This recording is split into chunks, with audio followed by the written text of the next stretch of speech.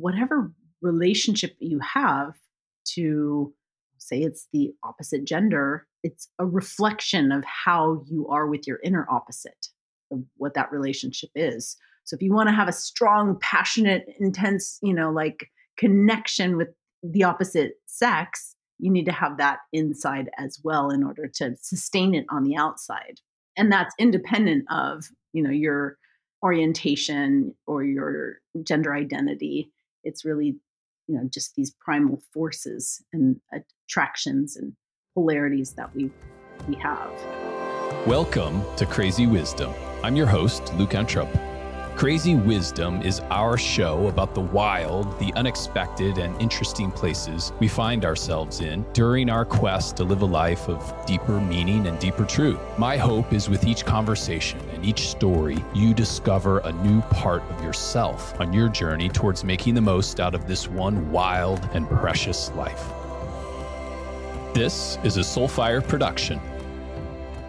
I am thrilled to be joined on this week's show by Kamala Devi McClure. Kamala Devi is a mystic, a muse, a mentor. She's an author of several books and a teacher. I met Kamala Devi at a retreat not so long ago. Welcome to the show, Kamala Devi. Thanks, Luke. It's really great to connect with you again. Yes. Yeah, we met in the desert outside of San Diego over an 8-day event that was really focused on this concept of sexual shamanism and deep, meaningful experiences around sacred sexuality. And I thought, what better way to introduce you to this Crazy Wisdom community than maybe just sharing a bit more about this idea of sexual shamanism? How does that sound? Sounds good. The concept's kind of controversial, of course.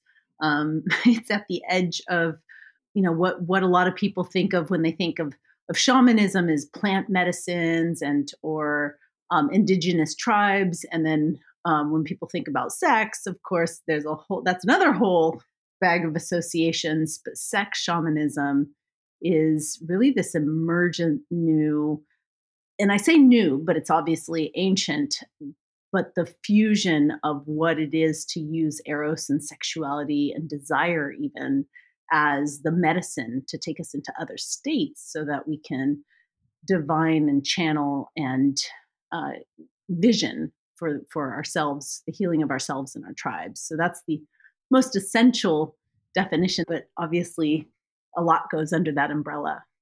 Yeah, absolutely. I mean, I experienced this in such a deep way with you in your program. And, I think the key for me is this idea of healing, right? There's something about bringing, and we've talked about this on this show quite a bit, actually, with when we bring erotic energy into a healing endeavor, it takes it to depths that other modalities can't in other ways. It just reaches places in the human soul and the body mind that other things can't touch, right? Mm-hmm. And I certainly experienced that in some of the practices that you lead.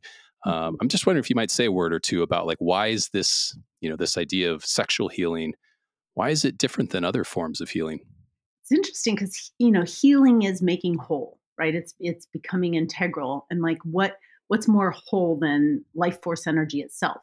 Sex is whether it's two beings coming together, merging as one, it's a type of a fusion.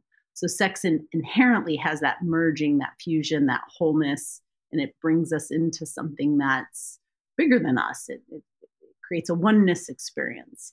So bringing that, and at the basic level, because I want to just say, you don't have to be a sex shaman to have experienced really hot, juicy sex where you melt away, something mystical happens, and you're just like, whoa, what was that? we can all just say that happens in sex, right? And to make it even more accessible, I have my grandma, I have people I know who are, past what they're more conventional. They don't even have sex much anymore. And my grandmother used to be a tennis player, and she used to have knee and hip problems, but she knows that when she gets turned on or she gets really enlivened, that she can send that juicy life force energy to her knee or to her hip, and it's more healing. And she was like, that's sex, that's sexual healing. It's that's what the Taoists did. They would generate this sexual energy and send it to their kidneys or, to their internal organs. And it doesn't have to be a relational practice. Yeah. Yeah. So there's a way in which it can certainly impact the physical body. I've also experienced, in some of the practices that you've led, there's a deep healing around just the psychological wounds that we carry, the wounds of the past, even generational wounds. And there's a way in which it can transmute some pretty deep and pervasive shadows. Yes. Yeah. And what you're pointing to is where that it's not just about healing, your knee and your hip or things right here and now, but the Mhm. shamanism comes in when we start tapping into these different dimensions. So you mentioned psychological dimension, emotional dimension, like we're multidimensional beings. And part of shamanism is being able to, traverse those various worlds. And it's really like a shape shifting and time traveling and using the sexual energy in order to journey. Yeah, absolutely. Well, part of this show is a storytelling Mm, show, right? Like that's part of what we do here is mhm. tell stories about all of the different wild places we find ourselves in our quest to live from a place of deeper wholeness, right? And I have to just share a brief story from my time with you in the desert. Part of the practice was in the realm of like healing aspects of ourself, right? Around our own sexuality. And I went back in time and started looking at how my childhood impacted my relationship and my beliefs about myself and sexuality and what was okay and what wasn't.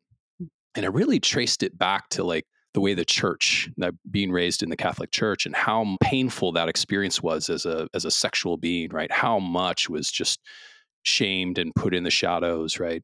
And I think a lot of us have had this experience. And as I kind of traced it back, it was like going into a deep trance, like a deep, deep meditation where images started emerging in my mind's eye and um, figures in my own lineage, my ancestors. I started getting pictures way, way back of ancestors, particularly on my father's side from the Nordic Germanic areas of Northern Europe. And I started to talk to these, in my mind's eye, talk to these ancestors who had a choice to make about joining the church or living from like these earth honoring, pagan ways of like understanding the rhythms and the rituals of the earth, right? And there was this choice that my ancestors had to make. This was the information that came to me, right? Like some of my ancestors chose to die rather than to like join the church, and others loved their families so much that they chose to assimilate into the church. And in this experience of like really pulling back all the layers, I started to heal the parts of myself that have always felt torn about the church and sexuality. And I share that as one example of the way that we can, there's some just profoundly deep healing that can happen. Like I'm literally talking to ancestors that maybe were from 1,000 years ago and the choices they made around sexuality and spirituality and how that still lives on in me and in my DNA and in my lineage. And to really come to a place of understanding is super healing. And the choice to reclaim now, celebrating the reclamation that happens. So if you go on a journey and you're communing with your past, whether it's past lives or ancestors or even just past influences, what you're doing is recapitulating. You're gathering your own energy for the moment. It's kind of like a retrieving of soul parts that are lost in anywhere you're leaking your energy. And in that case, it was like, oh, past timelines are taking up my bandwidth. Mm-hmm. I'm Yeah. going to use the example of a computer that closes programs that it's running that it doesn't need anymore. Mm. Yeah. Right on. Okay. That's great. I mean, one of the other just beautiful experiences I had was this idea of like an intermarriage, right? This idea that there are aspects internally to ourselves, masculine, feminine, that when we spend a lot of time kind of scanning the world around us to find others to help feel whole, right? And if we can, in these kind of deeper shamanic ways, take the focus out of the external world to have people kind of fill the hole in ourselves, and we can actually bring those parts of ourselves together in communion, my goodness, how deep, how much more deep we can live and how much more fulfilled we can live. I'm wondering if you might just say a word or two about this idea of like intermarriage and communion with oneself. It's one of my favorite explorations, because it points to how we're always in relationship, with everything all the time. Like that's part of being in the web of life, but it's also inside. We've heard this as above, so below. It's like as inside, it's also manifests outside. And so, Mm, what I want to point at is whatever relationship you have to say it's the opposite gender, it's a reflection of how you are with your inner opposite of what that relationship is. So if you want to have a strong, passionate, intense, like connection with the opposite sex, you need to have that inside as well in order to sustain it on the outside. yeah. And that's independent of, your uh, orientation or your gender identity. It's really, just these primal forces and attractions and polarities that we have. Yeah. Yeah. It's so beautiful. One of your books that I just love is Sex Shamans. It's this kind of collection of just wild stories. It's very much in the spirit of this show, which is crazy wisdom, right? These just wild places we find ourselves in our journey towards claiming lost parts of ourselves. And you've edited this book and just grabbed some of the like most amazing, Mhm. beautiful stories from people. So yeah, loved the book. Highly recommend it. Great. And um, as part of that, we got, you write about your own journey and your own journey about this idea of pulling in lost parts of yourself in this really unique and different way. And I'm wondering if you wouldn't mind sharing with this community a little bit about your journey to wholeness around, some parts of yourself that maybe were left in the past and how that informs how you identify today. We were just talking about the intermarriage, and I will say that my journey has recently been really rich around gender. And Mm, I'd say recently because I mean it's an ongoing evolution. So I wrote the book, and this is one of the burdens of memoir like stories is that we're these creators of our own reality, which is constantly evolving. So the book is based on the question of like, wow, tell me about your sexual awakening. Like, how did you become who you are? And I'm like, great, let me tell you this, like through being a lesbian, how I woke up to being beyond any kind of gender labels and being the life force itself. And then when I tell my story, I don't want people to think, well, that's the way. So I'm going to tell 19 other stories of sex shamans because then we see how unique that journey is for everybody, which gives permission to you to be totally, on mhm. your journey. But then these 19 other sex shamans are also in the hot frothy edge of evolving. So it's Yeah. just really a snapshot of this is that point in their life when they really woke up, to who they are and what they're here for. But that's still an ongoing unfolding. Yeah. Yeah. Yeah. And so Yeah. my unfolding recently, I just want to name is uh, way beyond gender identification and politics around identity. It's around the soul's journey, like Mm, the soul I'm experiencing isn't feminine or masculine or even like as Jung would propose that we have this inner anima and animus. It's more this hermaphroditic extreme that is expressed partially in form, but my journey right now is to embody that hermaphroditic soul more and more in the flesh. oh, it's beautiful. And what does that look like? I'm just curious for you embodying a hermaphroditic soul. What is that day to day kind of in your deepest expression of who you are? What does that look like for you? It's interesting because it looks like me listening to what I've always felt as me. I just couldn't access before as much. So it's like just becoming more and more myself. Mhm. Now, specifically, I mentioned, I identified as a lesbian prior to my awakening. I was, Mhm. I had 7 years deep relationships with women, and during that time, I thought, oh, who I am is this, and it expresses with women in this way. Um, but that just was a partial experience that was also informed and hijacked by hormones.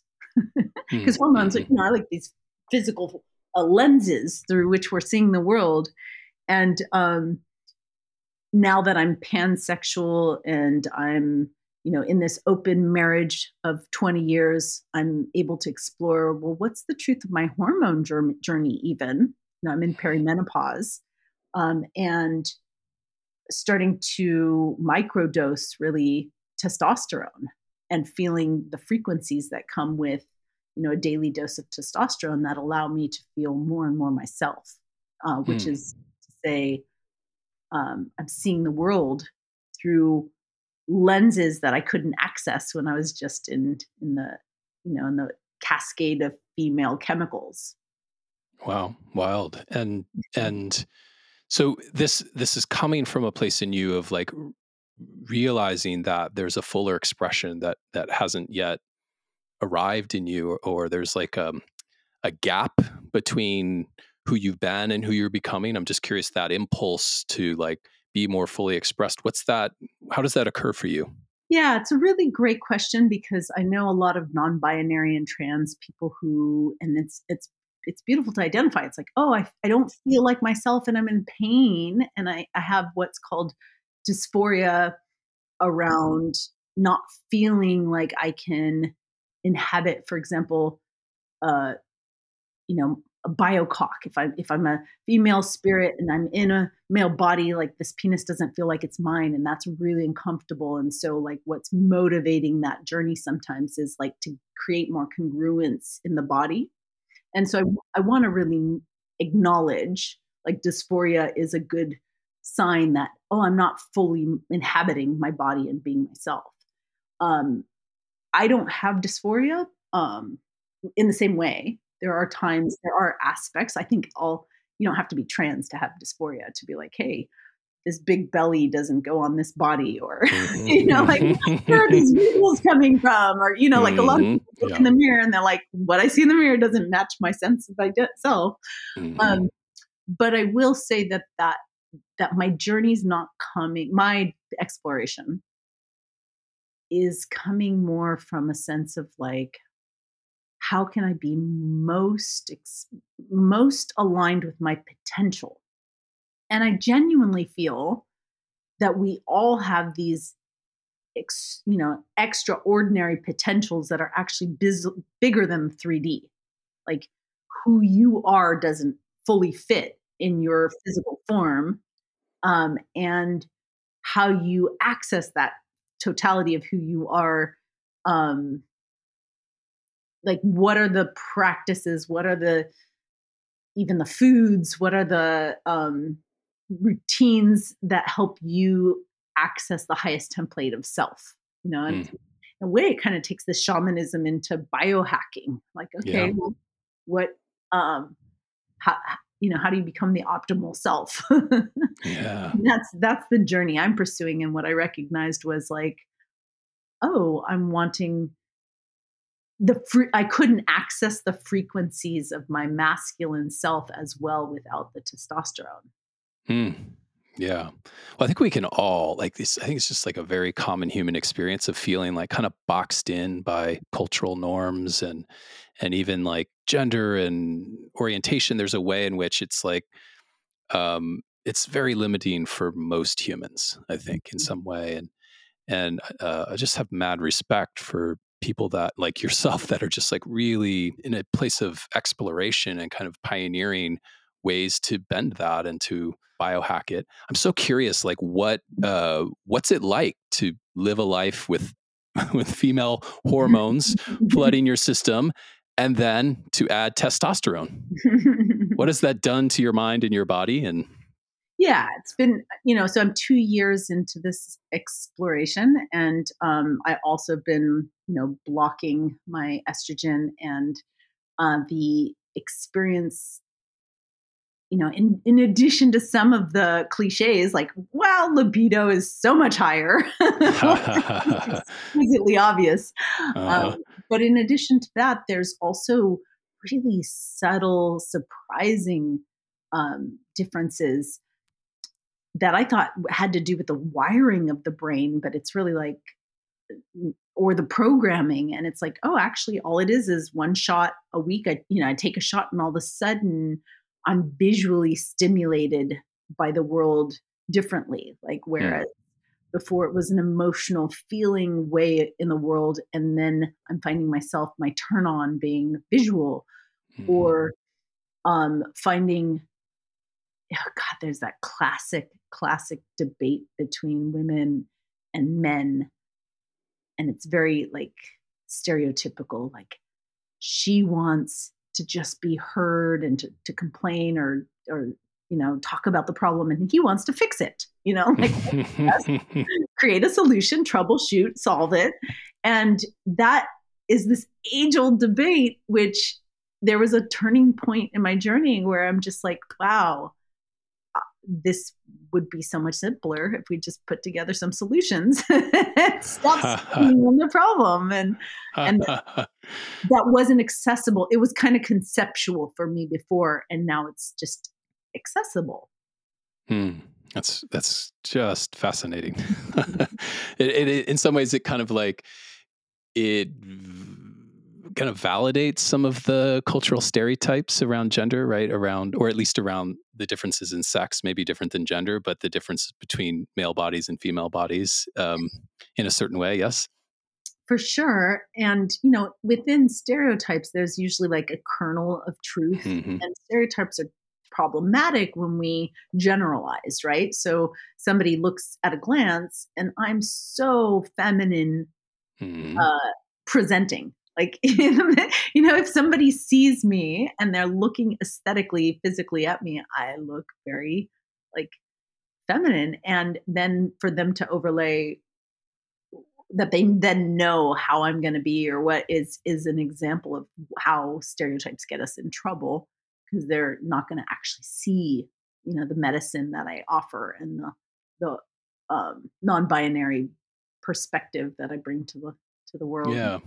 Yeah, it's really fascinating. I know I've heard you speak about like this idea of etheric cocks or etheric wombs, and there's Mhm. this idea that like we, again, in this quest for wholeness, right, to not be boxed in just in the bodies we're born in, that there's kind of like an energetic balancing that can happen. So for you, you're born with a womb, but you identify with this idea of an energetic cock. I'm just wondering if you might say a word or two about what does that mean, and how does that kind of inform, the fullest expression of who you are? Mhm. Yeah, so the first thing I wanna name for anyone who finds that a really abstract, out there concept is, have there been times when you're making love, and, there, that merging is so deep where y you feel like, wow, that their cock that's inside me is mine, or I'm inside this yoni so deep that it's like it's my flower blossoming, Hmm. and it's like that moment when you're like, ooh, I'm falling through to that part of me. And in truth, if we're in a binary body, so unless we're born with both genitals, which is, it's an anomaly that does happen, and then is often, you know, responded to with surgery. But like, if we're born in a binary body, most of us uh, have had that longing for the opposite, the other, and that longing for that other is sometimes even a longing to feel our own wholeness. And that pull, whether it's a magnetic like feeling or an electric like feeling, like that pull, like when we cultivate that, when we own that, when we work with those energies, between our legs or between our nipples, because it is also like there's etheric breasts, and there's, um, but when we work with that energy, we recognize that we have the opposite. The template of the opposite is within all of us. And you're asking me like, how is that? For me, it's cultivating a relationship with the highest template of what I can access even beyond this physical body, which is a cosmic cock.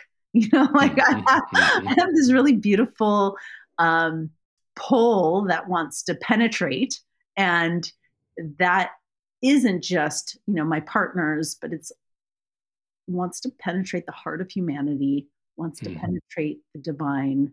Like that is a practice. mhm. Yeah, so beautiful.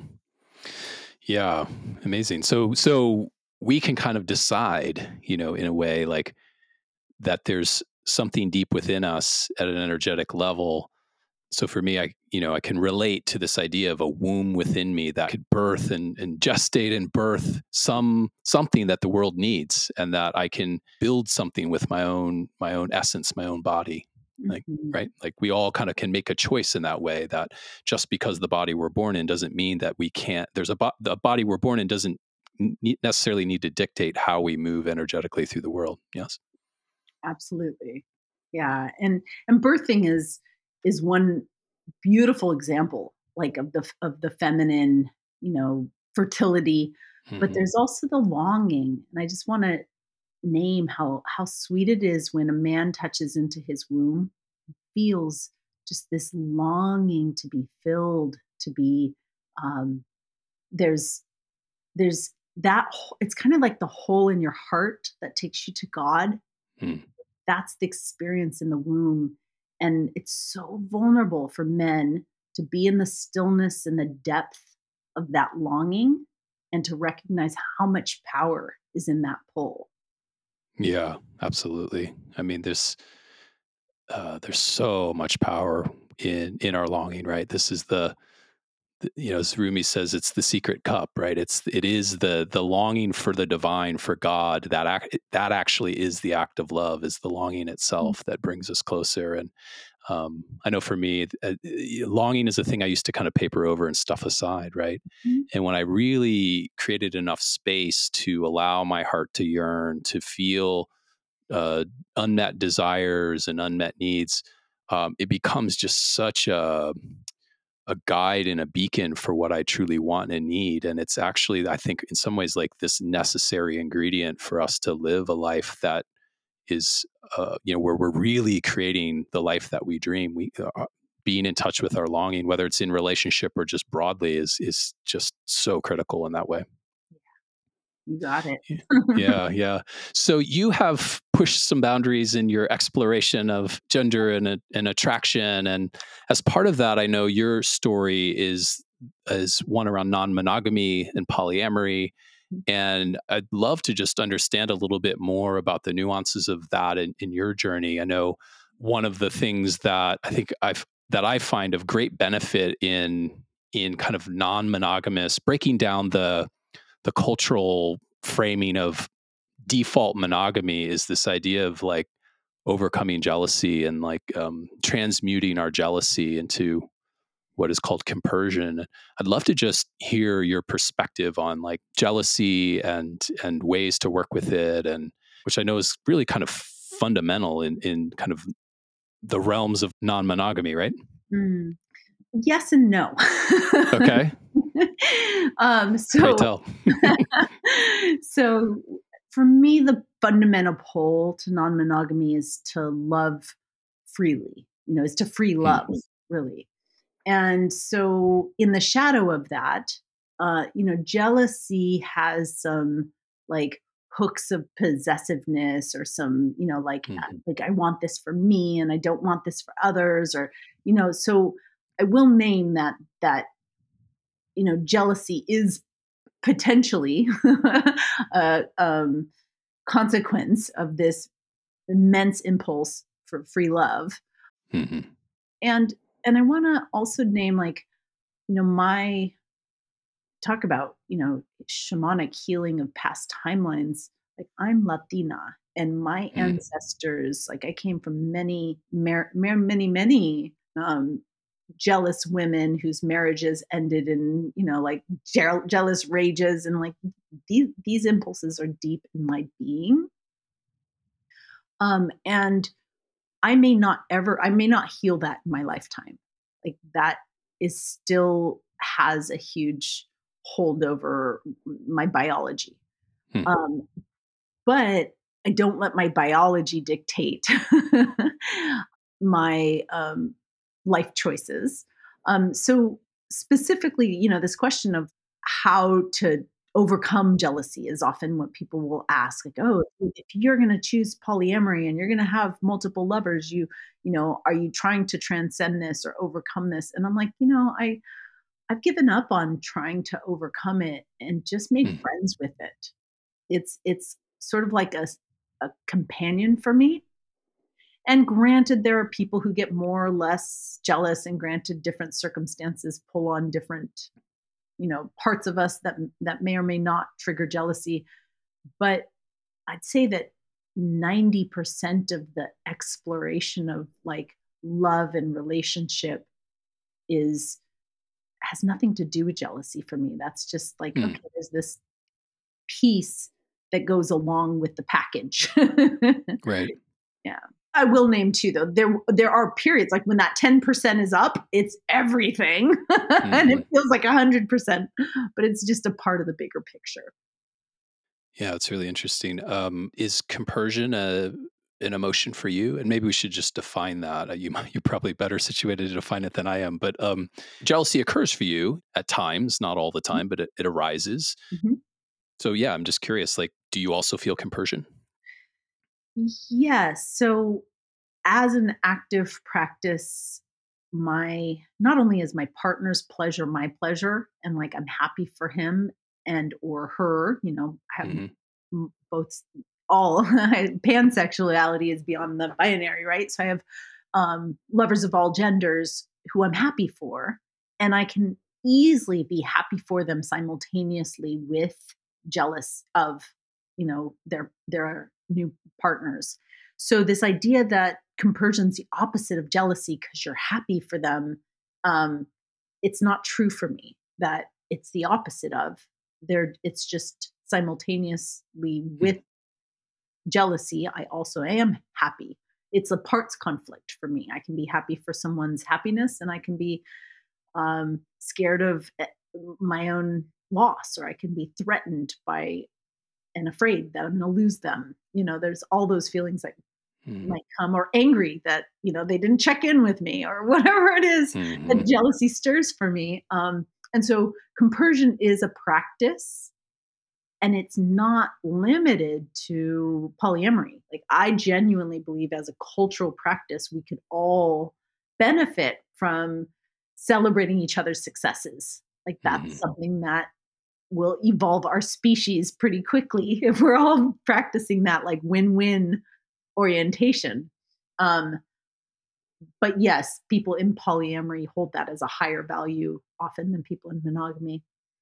Yeah. The way I've experienced this, so, my own journey around this is that in my 20s, I was in open relationships and very like breaking a lot of norms and boundaries and really in a deep exploration for myself, right? Like, I think my belief is that we all come in with some sort of imprints about who we are. We're kind of like born a certain way, and then life happens and we're shaped and we're formed by the pains of life, the betrayals, the joys. It shapes this sexual being that then we get to kind of over time uncover and explore and reclaim our wholeness around that. And for me, there was a period where this was of the thing to do for me. It was like it felt like to blow off the lid of the shortcomings and the being boxed in by monogamy and do it in a very conscious way. I have to say it was a lot, it was a lot of work.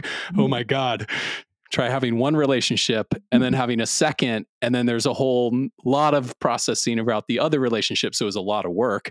But I think it was a beautiful time for me. And I've come to believe that, like, for me, my particular imprint is that I'm monogamous. And that's actually the deepest expression of love and sex for me, is to go super deep with one person, it doesn't mean I don't have attraction outside of that relationship. But I think the fullest expression of my, you know, of my heart and is to go deep with one, right?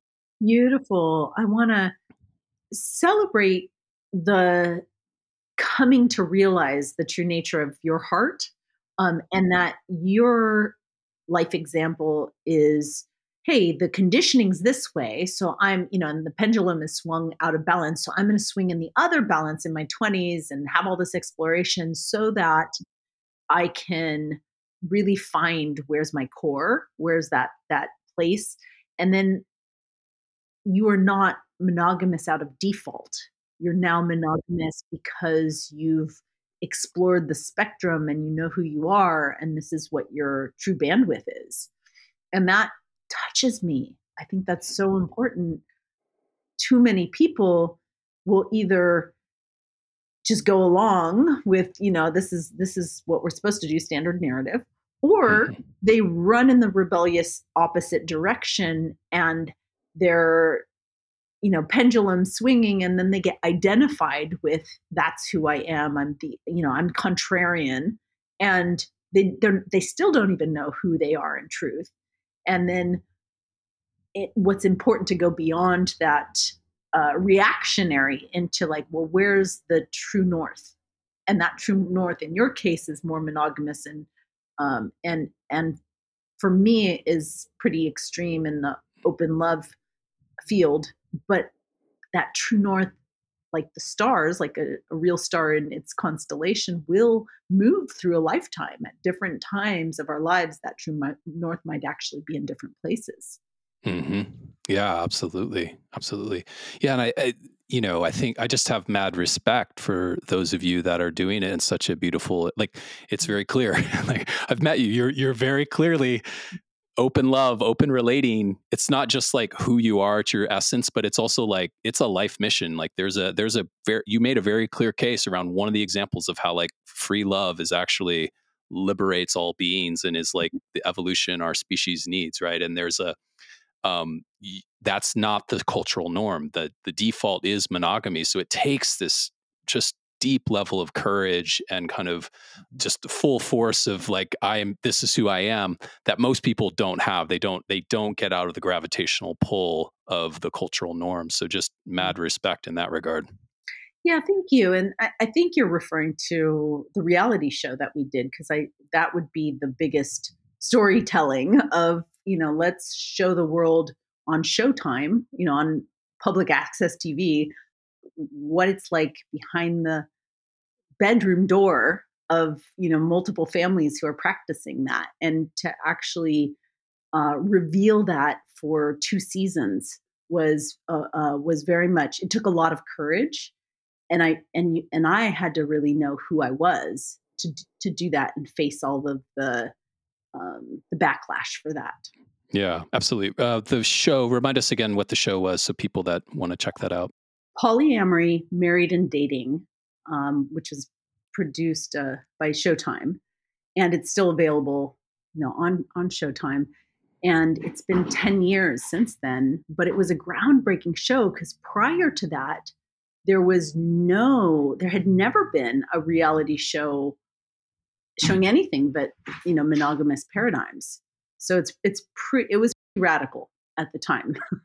Yeah, yeah. And I mean, you write about in your in Sex Shamans, like, it's not just that this was a show about a couple that was, exploring open relating. It very much followed your family. Like, like, you made a stand that actually, no, my I want my child to be shown in this, and it's like the full the full experience of what it really truly means to live in this way, right? Yeah, and too many people think, "Oh, yeah, that's fine. You can play around in your 20s." You're a pretty good Hmm. example of, like, I'm a "Oh, good example of that, right? back in college when I used to be gay," or whatever it is. Hmm. And, like, but then when you are, then it's time to settle down and have a family, and then you follow the norms. And that's what I think is dangerous, is the genuine family structure. Uh, it's so touching to me when people recognize it. Like, a real family, like a healthy, enlightened family is like, I want you to be who you are and Hmm. express your, and how do we as families support each other in being in our full expression when dysfunctional, unhealthy families are, I need you to be this because that's the role that you play in our little constellation. And so many of us have dysfunctional families where we don't actually love each other and want to see each other's full expression. Instead, we need each other. And then we end up casting each other in some old role of who we used to be, and we stop evolving with our families. Yeah. Yeah. I'd much rather live in the world where we're all committed to the highest expression of those we love, and that, our structures and our families systems kind of support that, regardless of what our choices are and who we're dreaming to be. I want to live in that world. Mhm. So this is Kamala Devi McClure. Thank you so much for taking your time with us today. I really enjoyed the conversation. If people want to know more about your work, get in touch with you, find your books, how do they find you? kamaladevi.com, which is basically, you know, my name website that has all of my books and offerings. But since you did name Sex Shamans, I wanted to say that this is available on Amazon and anywhere books are sold, which is probably the best way to access medicine exchange that I have, that I, stand for and that I have to offer, is to read Sex Shamans. And then if after that book you want to go deeper, then look at kamaladevi.com and see where it takes us. Great. We'll throw those links into the show notes. Mhm. Thank you again. It's so wonderful to have this conversation with you. I appreciate your time today.